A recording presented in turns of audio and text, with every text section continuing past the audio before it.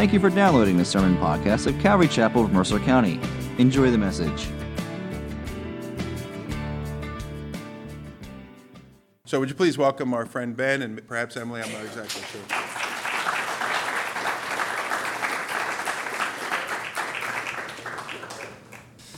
Good morning. It's a blessing to be here. It's nice to see a lot of people I don't know. Emily, would you stand up? This is Emily. Yay for Emily. As Greg mentioned, and you said Zagreb correct. A lot of people say Zagreb, and it's because you were there. No, you did it right, man. You know what you're saying. So thank you for having us. We will jump into God's Word, and before that, I have a little slideshow that we put together. Before you put it up, don't put it up yet. Well, all right, so some of you saw where Croatia was, maybe. I just want to give a little intro to just kind of what Emily and I are doing over there, just to give you a little context, and then we'll segue into Psalm 67 and study God's Word. So does anybody know where Croatia is? Greg does. Okay, it's in, yeah? Okay, you in the, yep. Where is it? Yes. It's across from Italy. Yeah, it's part of the former Yugoslavia, so you can put up the map. So it's this orange country, yeah? Looks like a boomerang. Some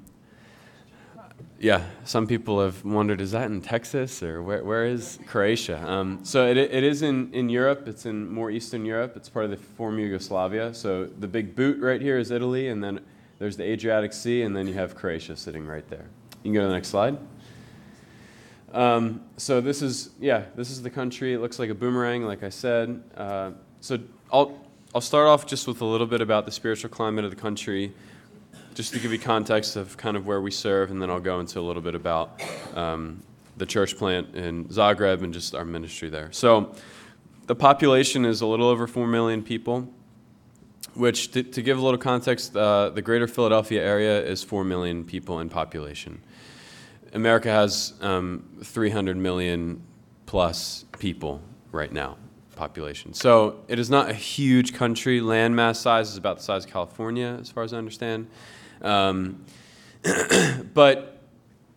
if any of you are familiar, or if any of you regularly pray for the world and for different people groups, there's an organization called Operation World, or another one called Joshua Project, and they give you different statistics on different countries, different people groups, how you can pray for them, especially unreached people groups that don't have Christian presence. They don't have the Bible translated into their language. They don't have the gospel. And so when you go to this website, basically when you look at the breakdown, to not get into too many details, the evangelical Christian presence in country is less than 0.3%. So there is very, very little evangelical Protestant Christian presence in the country. You can go to the next slide.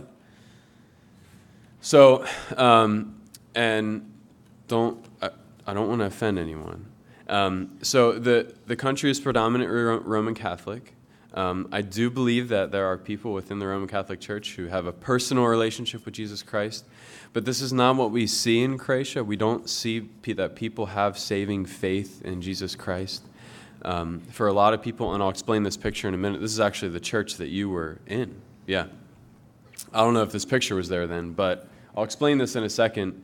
But the country as a whole, back in the 90s, there were the Yugoslav wars, for those of you who know about that or remember that. And so back in the 90s, Croatia parted from Serbia and from other countries, and they shed blood to be who they are.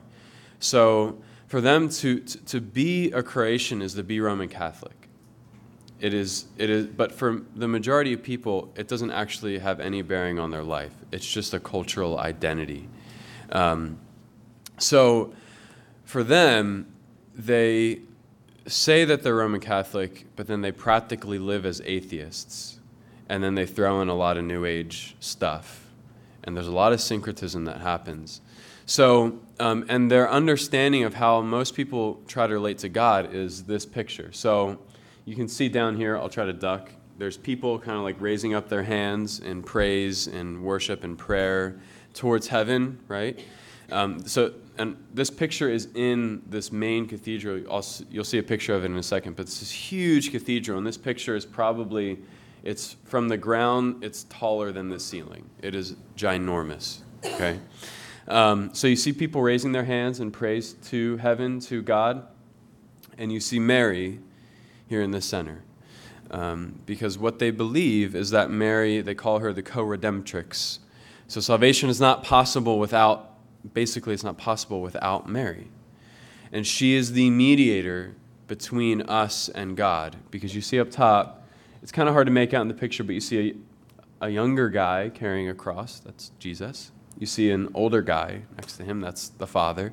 And then the picture kind of cuts off, but there's also a dove representing the Holy Spirit. So their understanding is, it's said that Croatia is a mafia that has a government. So with a mafia mentality, everything goes through connections. You always have to know someone, and then you make your way in, and it's just that's how everything goes. And how they relate to God is, well, Jesus, and God, he's just kind of like this guy who does not like us, and he's really mad all the time. But if we go through his mom, we might be able to, work things out. She might be able to give us a good rep before God. And it's sad because we do know that the Bible says that the one mediator between God and man is the man, Jesus Christ, not Mary. She's not a savior. She herself said that she needed a savior. So people are deceived. They've been taught a false gospel of completing a bunch of works, and then you kind of get right with God, and you never really have security in your salvation. You can go to the next slide. Does anybody know what All Saints' Day is? It's a day before Halloween. In Croatia, they celebrate it. People go to graves of loved ones to honor their loved ones. And what they do is they light candles. And I've heard that there's a lot of reasons why people light these candles. One of the reasons I heard is because they believe that if their loved ones are in purgatory, that if the more candles they light, the more light they will have to find the right path to get to heaven. And we were just singing, it's interesting, we were just singing, Jesus, we were singing in that song, you're the light of the world, right? He's the one that came to show us the way to the Father. So what we're doing there is preaching what the Bible says, that Jesus is the light of the world. He is the way, the truth, and the life. And there's no way to come to the Father except through him. And that we're saved by grace and grace alone, in Christ alone. And it is not something that we can earn, right? So the context that we serve in is there is no evangelical Christian culture. People tend to be hostile towards the gospel, or just they don't care. It is not an issue of truth. It is an issue of you can tell me the Bible says this and that, and I can see that is true. But the reality is that I can't forsake my countrymen, my family, because for them, if they convert, if they become a true follower of Jesus Christ, what we've seen is that they become socially outcast and oppressed. People will be kicked out of their homes. They will be marginalized. So it is not a country like, most of us think of Middle Eastern countries where people are actually killed for their faith in Christ. You won't be killed for following Jesus Christ in Croatia. It's actually a pretty safe country, but you will be socially killed.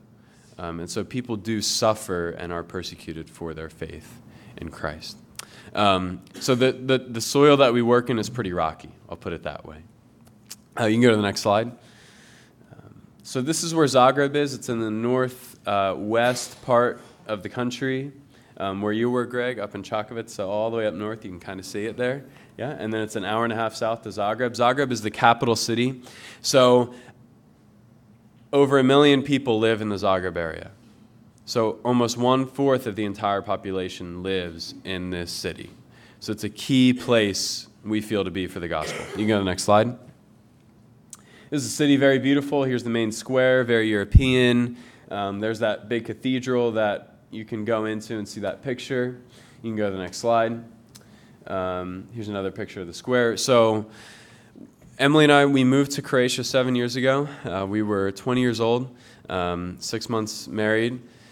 We got there and we started, we ended up working with a national Calvary Chapel. So it was the only Calvary Chapel in the country at that time that you were at, the pastor's name is Damir.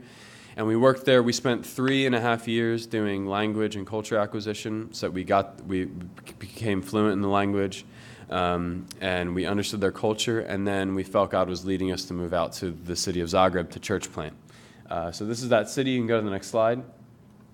I'll explain this in a second. So when we moved there, we started a Bible study in our apartment. There's a lot of cool stories about how God brought people, and we started to see some people get saved. I can tell you more about that afterward, if you want to meet us at our table. And then about 1.5 years ago, we moved into this space, which is where we have church. It's the street front property. You can go to the next slide. This is the entrance into our church space. You can go to the next slide. And so this is a little church hangout that we have of some of the people that we've seen come to know the Lord. We have a small group meeting in this space, about 10 of us.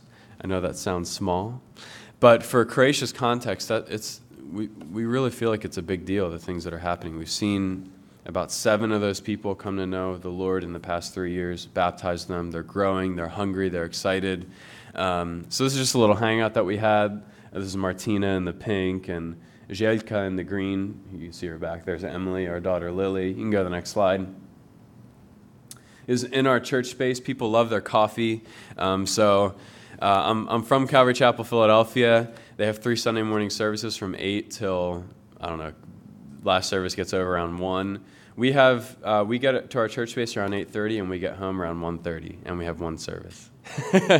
People are very relational. They like to hang out, drink coffee. Before service, people will show up half hour, 45 minutes beforehand, maybe even more. We have coffee, hang out, have a Bible study, worship and prayer, and then more coffee, more talking, more hanging out, more. People are just very relational. Relationships are very deep. So this is Sasha there with the cup almost to his mouth. There's Ruja on the couch. Just some of the people in our church. You can go to the next slide. This is a few people being baptized in a dirty lake in Zagreb. It's been very neat. You can go to the next slide. This is at their baptism, just having worship in the park there. You can go to the next slide. And I'll explain this in a second. So it's been very cool for us being there, representing the gospel, preaching the gospel, teaching people God's word, seeing them grow, seeing them come to faith. And then some of the things that we do to reach out to our community is, because Croatia is such a small country, English means a lot to them to be able to function in business and in school and all those things. So we started up like an ESL ministry through our church, and this is actually in our church space. We see people come out, and then we're able to teach them English for free, connect them to our church, and then we're able to actually witness to them, give them the gospel. I present the gospel at our English classes. So we've seen a lot of neat opportunities come through that, and we do that on a weekly basis. You can go to the next slide.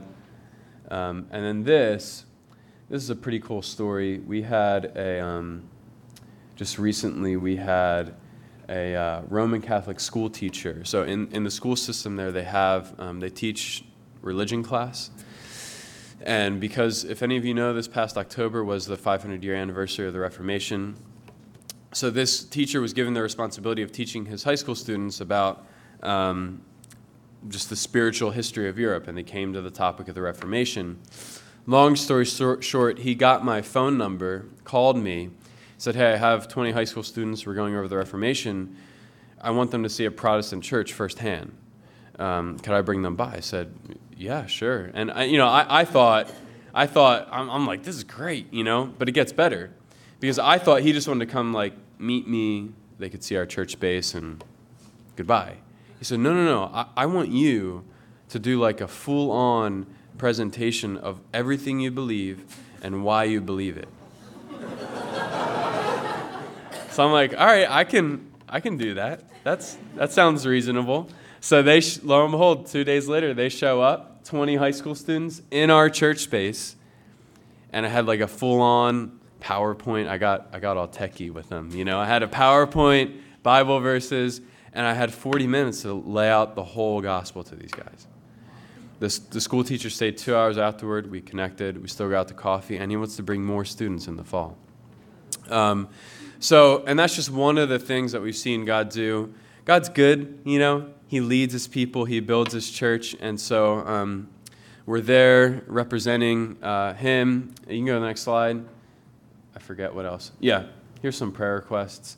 You can talk to us afterward about, if you want more information on just what we're doing, want to hear some more stories. I brought these up with me. We have little prayer cards if you want to keep us in prayer. Ways that you can sign up for our monthly. We send out bi-monthly video updates. We're trying to get in 2018. People don't really read anymore, so we send out video updates telling people how you can pray. We have little brochures. There's information on if you want to support financially or in prayer. We can talk about that afterward. But so we're over there. It's so cool that you were there 20 years ago. So it's cool to see what God's doing around the world. So that's a little introduction to us. Why don't we open up our Bibles, if you have a Bible with you. We're going to be in Psalm 67 this morning. And I want to try to connect this. When a missionary comes, you kind of think, well, what is he going to talk about? Missions. So that's what we're going to talk about this morning. All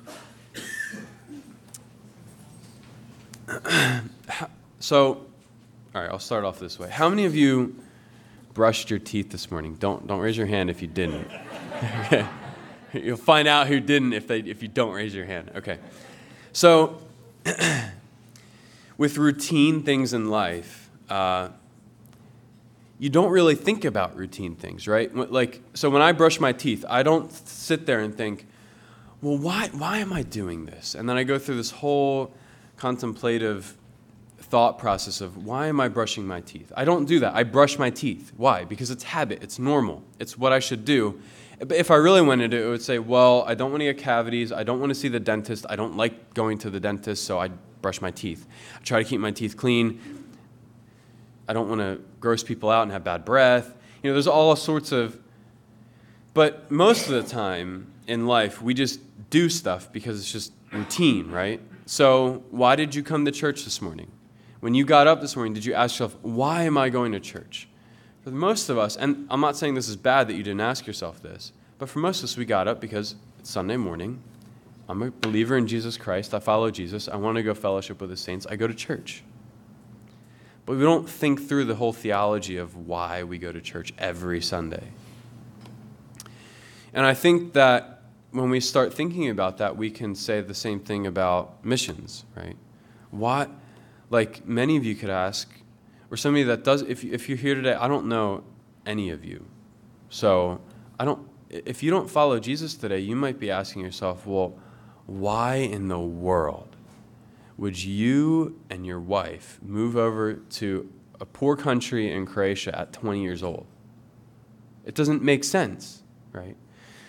Why do we want other people to come to faith in Jesus Christ? Why do we talk about missions? Why did we sing this morning, I don't remember the words exactly, but fill me with your love and send me with your love to those around me, right? Why? And my hope is that we're going to see a little bit of what the Bible has to say about this why through the psalm. So let me read it, and then we'll jump in here. It says, verse 1, may God be gracious to us and bless us and make his face to shine upon us, Selah. That your way may be known on earth, your saving power among all nations. Let the peoples praise you, O God. Let all the peoples praise you. Let the nations be glad and sing for joy. For you judge the peoples with equity and guide the nations upon the earth, Selah. Let the peoples praise you, O God. Let all the peoples praise you. The earth has yielded its increase. God, our God, shall bless us. God shall bless us. Let all the ends of the earth fear him. Let's pray.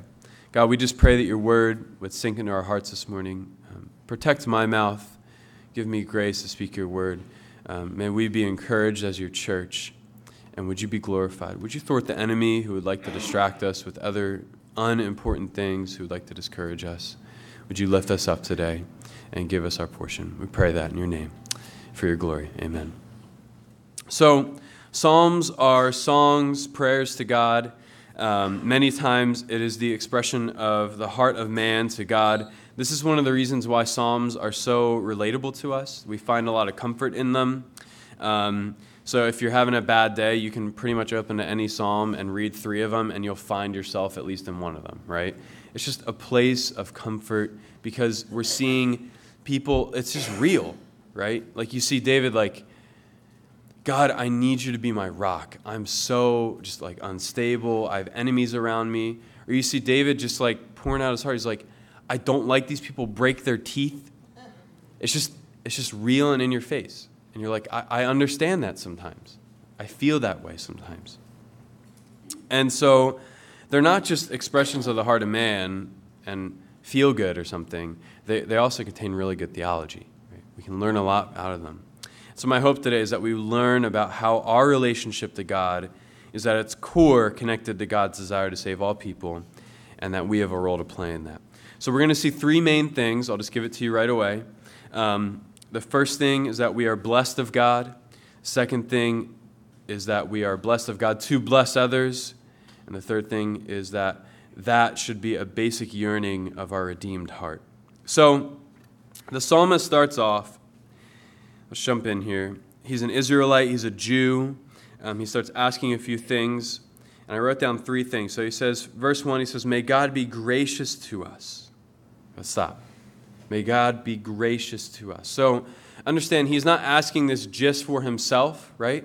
He's saying, may God be gracious to us, plural, to my nation, to the nation of Israel. You have to understand the context that he is thinking in. And the Hebrew idea is that of graciousness, right? May God be gracious to us is when someone of a higher status is being benevolent to someone of a lower status. So, and like when when a king reaches out his hand to a pauper, he says, come eat at my table, you dirty, undeserving pauper, I accept you. Come be with me. That's grace. He did not deserve that, right? It is, as we say, unmerited favor. So when he is asking, he's saying, God, don't be gracious just to me. You are God, right? Who is he talking to? God, the King of Yahweh, Jehovah, their God, Creator, Lord. Would you reach down, as a king does to a pauper, and would you be benevolent to us? Not just to me, but to my whole nation. Second thing, he says, so may God be gracious to us and bless us. The idea of blessing in that time was God giving success in war, success in all aspects of life, fruitfulness from the land, prosperity, well-being, fertility, long life. It speaks of God's provision. So he's saying, God, this is a good prayer. Like you want to pray this for yourself and for your church, right? God, be gracious to us, reach down to us and give us a hand. Be benevolent towards us, be loving. And would you provide for us? Would you give us what we need? And then he says something that sounds really cool, but it's like, what is he talking about? May God be gracious to us and bless us and make his face to shine upon us. Like, well, that sounds cool, but it also sounds weird. What is he talking about? Someone's face identified that person and reflects their attitudes and feelings.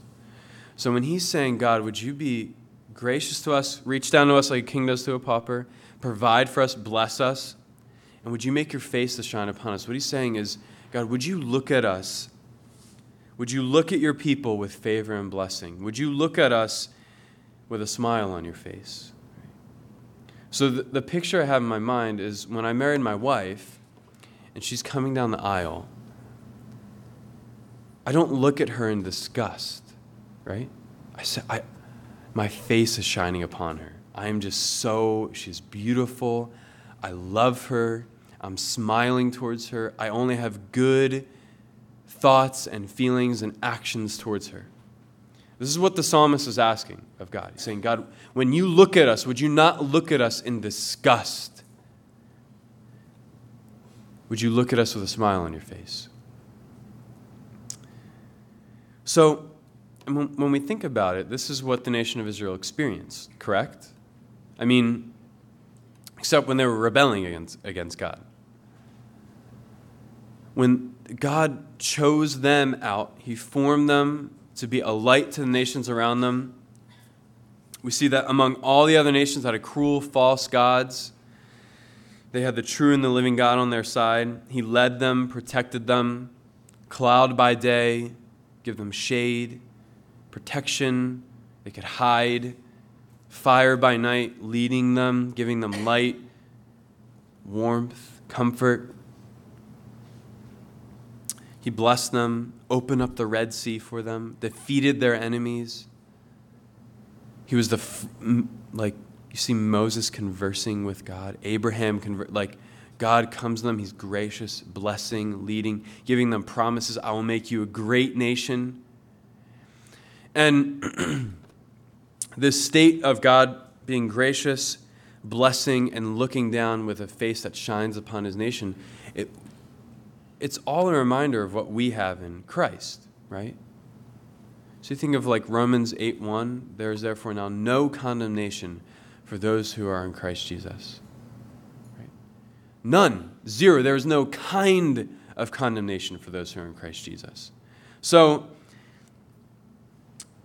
it is the King, what we see that we have in Christ. When you faith is, you all have faith right now in your chairs that you're not going to fall, right? That's faith. You lean into something and trust that it will uphold your weight. And when we do that with Jesus Christ, saying, Jesus, you paid for my sins, and you covered me with your blood, and now if I lean into you, God fully accepts me as his beloved son, just as he accepts you. When we do that, what happens is the King of the universe reaches down his hand. He's bowed down to bless us dirty, unworthy, rebellious, hostile paupers. Grace. He gives us new life in Christ. He provides for our needs, right? Seek first the kingdom of God, and all these things will be added unto you. Doesn't God take care of the birds, and then you worry about paying bills? Won't God take care? Are you not more important than the birds? And God has promised to provide for us, to take care of us, to be with us in his sovereign way as a king. He's preparing us for an eternal dwelling place. When he looks at us, there's a smile on his face, and that's all because of what Jesus accomplished on the cross. So the first thing that we see, what I said in the beginning, is that we're blessed. This is the true state of being blessed. So today, Emily and I have been, she's from Seattle. I'm from Willow Grove, if any of you know where Willow Grove is. When we were out in Seattle, we were visiting her family, her church out there, and this is going to sound, whenever I tell people that we went to Las Vegas on this trip, they always look at me like, what were you doing there? There's actually a church there that supports us. They pray for us. And they flew us out for a weekend.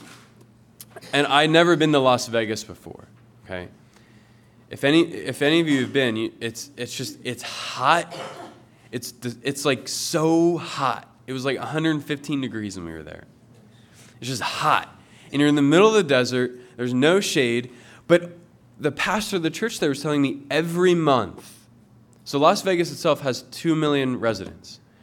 But every month, 4 million people come in from around the world. And I just thought to myself, why in the world would 4 million people a month come to Las Vegas, to the middle of the desert where it's blazing hot? Why? Because they're looking for blessing, right? I mean, you drive down the Las Vegas Strip, it's disgusting. Marble everywhere. People throw out tons of money. Because why? They save up for years to go blow $20,000 in Vegas. And Vegas was not built on the winners, right? And people are looking for blessing. So the way that we, before Christ, if we don't understand what it means to follow Jesus Christ, the way we define blessing is, I have stuff, or I have this, or this emotional need is filled. But what we see the Bible talking about is true blessing comes from God. Right? At the end of this psalm, if you look here, the psalmist connects blessing with God being your God. He says, so part of the reason he's praising God, which is maybe hard for us to understand unless you're a farmer, he says, the earth has yielded its increase, verse 6. God, our God, shall bless us. So part of the reason he's praising God is because God has blessed them. He's given them fruit so they can eat and live. We just go to the grocery store, right? They didn't have that back then. So he's saying, the earth has yielded its increase. God, our God, He is our God, He is my God, shall bless us. Blessing from God is directly connected with Him being your God. So, this is the state of true blessing, joy, and happiness. And it's ludicrous to think that anything else is better or more blessed than this. So that's the first part. And we could sit here for a long time. God has blessed us. We have received His grace, His mercies. He looks down upon us. We are accepted in the beloved. He's preparing an eternal dwelling place for us. Amazing. Look at verse 2. So here we're going to get to the why. So he's saying, God, bless us as a nation. Make us into your people. We want to know you. Be gracious to us. All this stuff. And then there's one word, that. And this word is so important. So important. So he's saying that. Okay. Bless us so that this happens, is what he's going to say. Okay? Now, sometimes the way we think through God blessing us, right, when we wake up in the morning and say, God, would you help me today? Give me strength. What we're saying is, God, would you bless me and just so I can be blessed, just so I'm good. And we do see here that he's saying bless us. So there is this blessing from God that we're actually like blessed and happy and good and enjoying Him and enjoying the good things that He gives. But he's praying this and he's saying, God, would you bless us that your way may be known on earth. Your saving power among all nations. Let the peoples praise you, O God. Let all the peoples praise you. So he's not saying, God, would you just bless me so that I can be happy? He's saying there's a greater purpose to you blessing us. To us having your grace. Us knowing you. And when he's saying that your way may be known on earth, your saving power among all nations, what he's referring to is all the other Gentile nations that surrounded Israel that had false gods and did not worship the true and living God. He's referring to people that don't believe in God, unbelievers. And then notice in verse 3, he says, let all the peoples praise you. So this is not just talking about our Jerusalem. This is not just talking about your next door neighbors. This is a global yearning for all people around the whole world to know God because He has blessed us.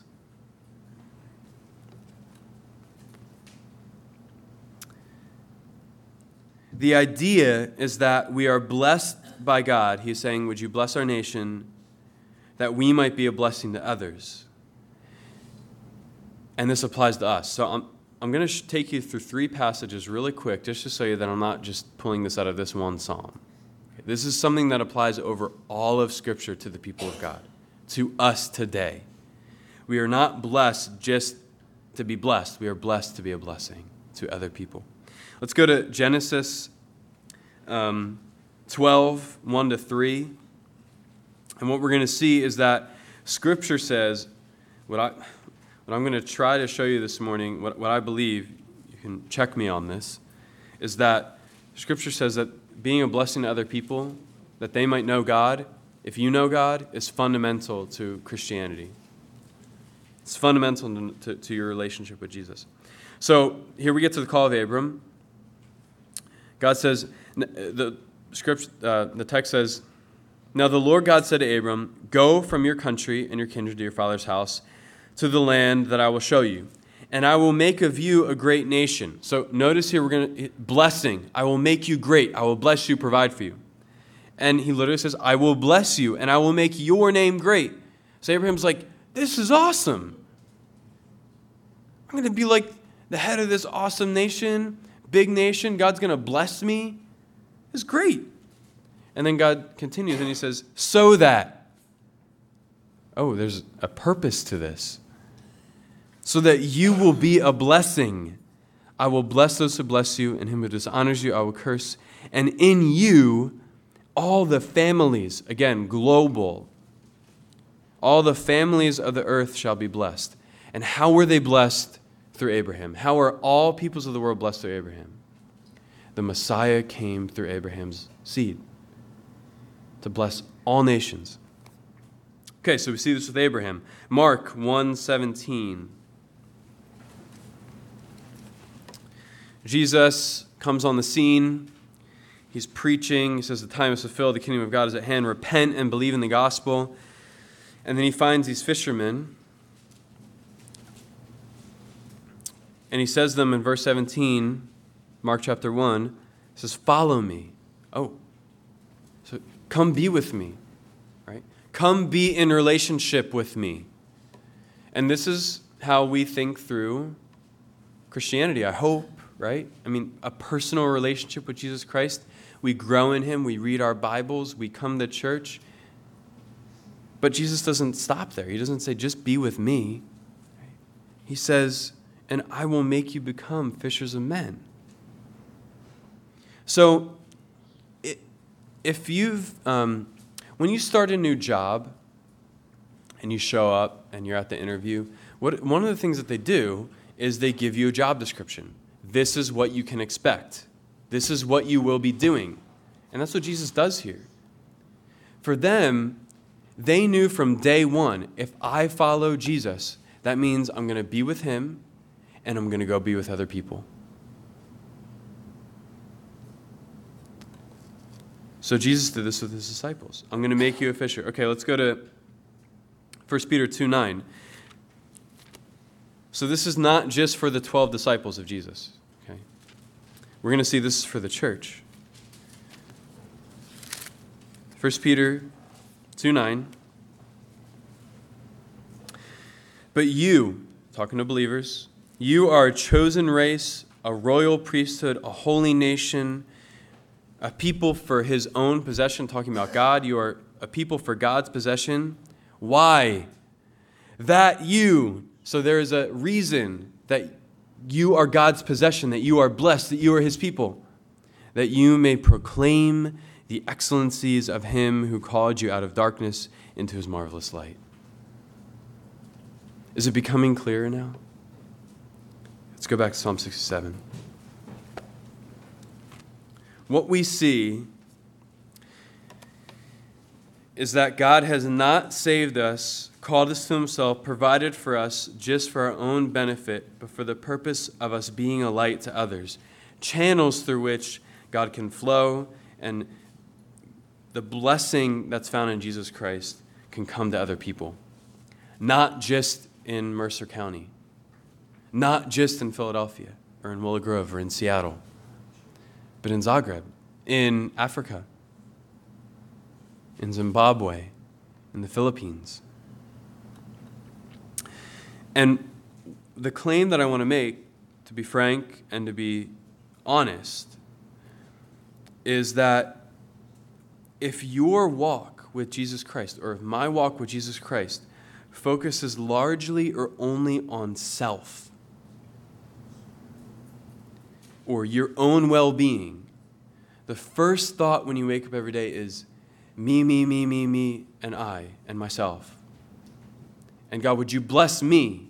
That is good. God, bless me. But if that is the end-all, be-all of your Christian life, you fundamentally and practically misunderstand what it means to follow Jesus Christ. And I know that that's a harsh statement, but I just feel like the Bible makes it so clear. Like if my life is just all about me, I mean, what did Jesus say the two greatest commandments are? Love the Lord your God with all your heart, soul, mind, and strength, and love your neighbor as yourself. There's no me in there. And part of loving my neighbor is I tell them about the greatest thing for their life ever. So when I say blessing other people, I'm not just talking about social help, although that is a good thing to show people what God does and what he really does in Jesus Christ. And some might say, well, some have the gift of evangelism. I don't have that. That's for the missionaries. That's for you, Ben. And I'm like, man, I struggle with evangelism probably more than some of you do. I just think, something that we see in Scripture is that God does anoint people like with evangelism, and they're just really good at it. But what I see is that the church is called as a whole to be a witness to the outside world, to bless all nations of the world. And not just to bless them, but to actually care about that, right? To actually care about people on a global level, knowing Jesus Christ.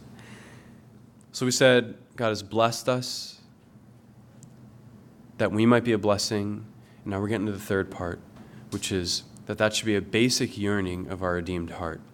So we're going to see the third part of this is that you actually get involved. You yearn for this. And the reason I wrote the word yearn, I don't know, maybe I misunderstand the word yearn, but I'll explain my understanding of it.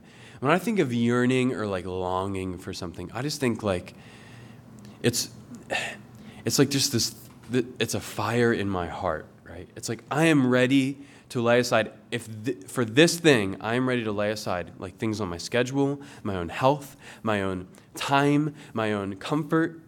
If I have the opportunity to do this, I would quit my job or something, a yearning. We're going to see that the psalmist yearns for this, that all people would be saved.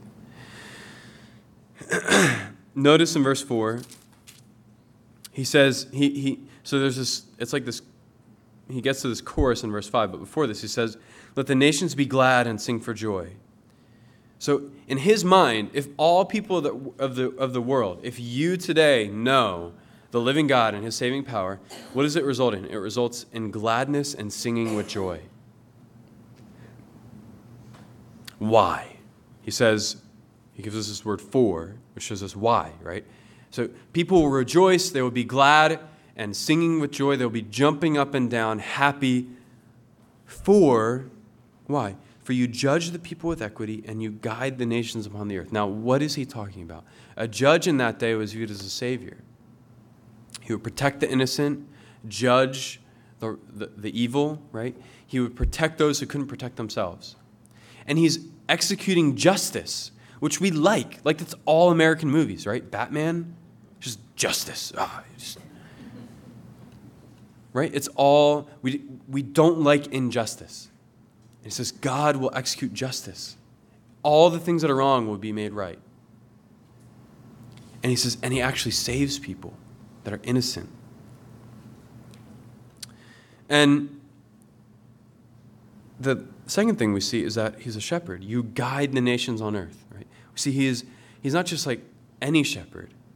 He's the perfect sovereign, guiding all nations, king of the universe. He leads and guides, right? Who doesn't want a shepherd? Those are reasons to rejoice. If you're left to your own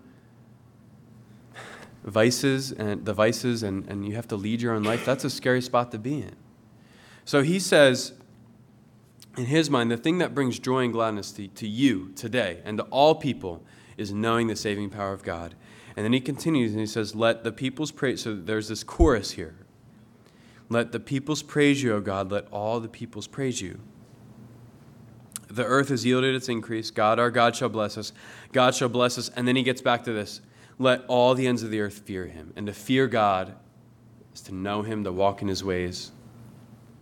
So here's the question. We've established God has blessed us that we might be a blessing. And now we put the question out there, what does it look like to be a blessing? And the thing that I want to see in this text is that the psalmist is praying for this to happen. You can tell a lot about a person by what they pray, because you pray about what's important to you, right? So what we see is the psalmist's deep heart desire, longing, yearning, the fire in his heart, is that other people would come to know salvation, joy, blessing, singing, dancing, gladness, happiness, hope in God Jehovah, in Jesus Christ. He is not just saying, I should be a blessing, but then he's not actively involving himself in that. He's actively involving himself through prayer. So it's one thing to say, yes, this is a great concept, I'm blessed to be a blessing, but then we don't do anything about it, right? And that's what James would call looking at the Word of God and not letting it work on your heart. Just looking at it and saying, oh, wow, I see in the mirror that I have, all these things, I don't know. I didn't have acne when I was a teenager, but, if I woke up and there was a pimple on my face, if I saw that, I wouldn't, not do anything about it. And if we look at God's Word like a mirror, and then we see these things and we just walk away and say, well, that sounds great, and we don't do anything. That's the same thing. So he is actually getting involved in this through prayer. He is praying for this. He's saying, this is a priority to me. And for us, being a blessing, it means getting involved in the thing that God is doing around the world, saving all peoples through prayer. Maybe some of you actually need to go. Maybe you need to go on a missions trip. Maybe it's through giving financially. Maybe it's through also being here where you live, at your job, witnessing to people, acting and doing good for others as a testimony of God's goodness. And then through that we can share, that somebody can eternally partake in God's goodness. So when I think about, as I said in the beginning, why did we go to Croatia at 20? Why do we do these things? Why do we pray for things that are going on around the world? Why do we want to give to things that are going on? Why do we want to do any of these things? It's because the Bible says that's part of the reason God saved you. That's part of following him. It is a fundamental part of following Jesus Christ. So, final thoughts, 3 things. I'll put it in question form. First thing that we said, you're blessed, right? So do you realize this morning how blessed you are in Jesus Christ? Are you dancing and singing because of this? If you're not, if you're having trouble understanding that more, or you want to understand that more, or you've never known that.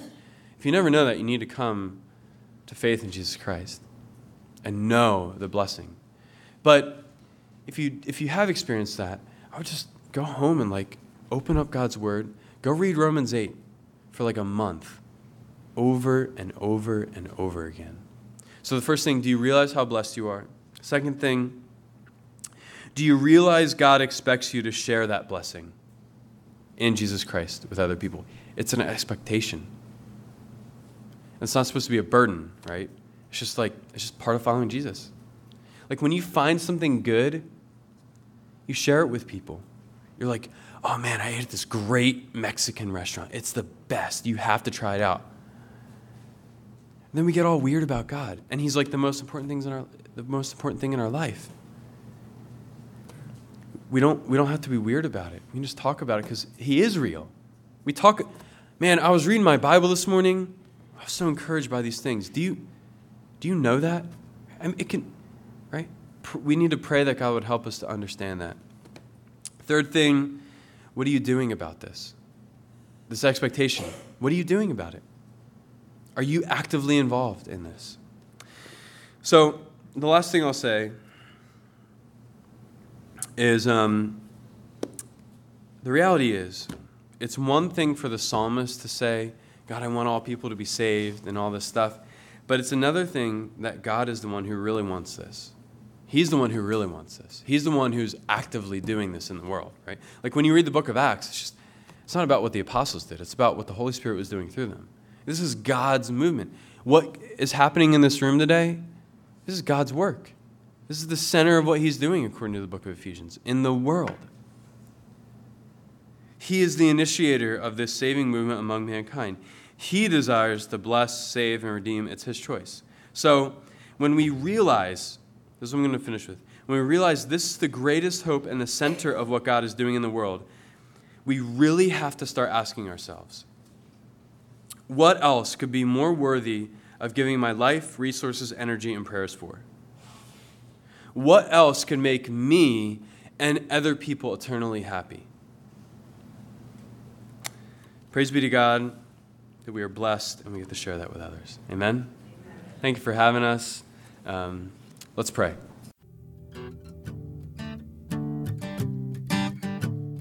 Thanks again for listening to the sermon podcast of Calvary Chapel of Mercer County.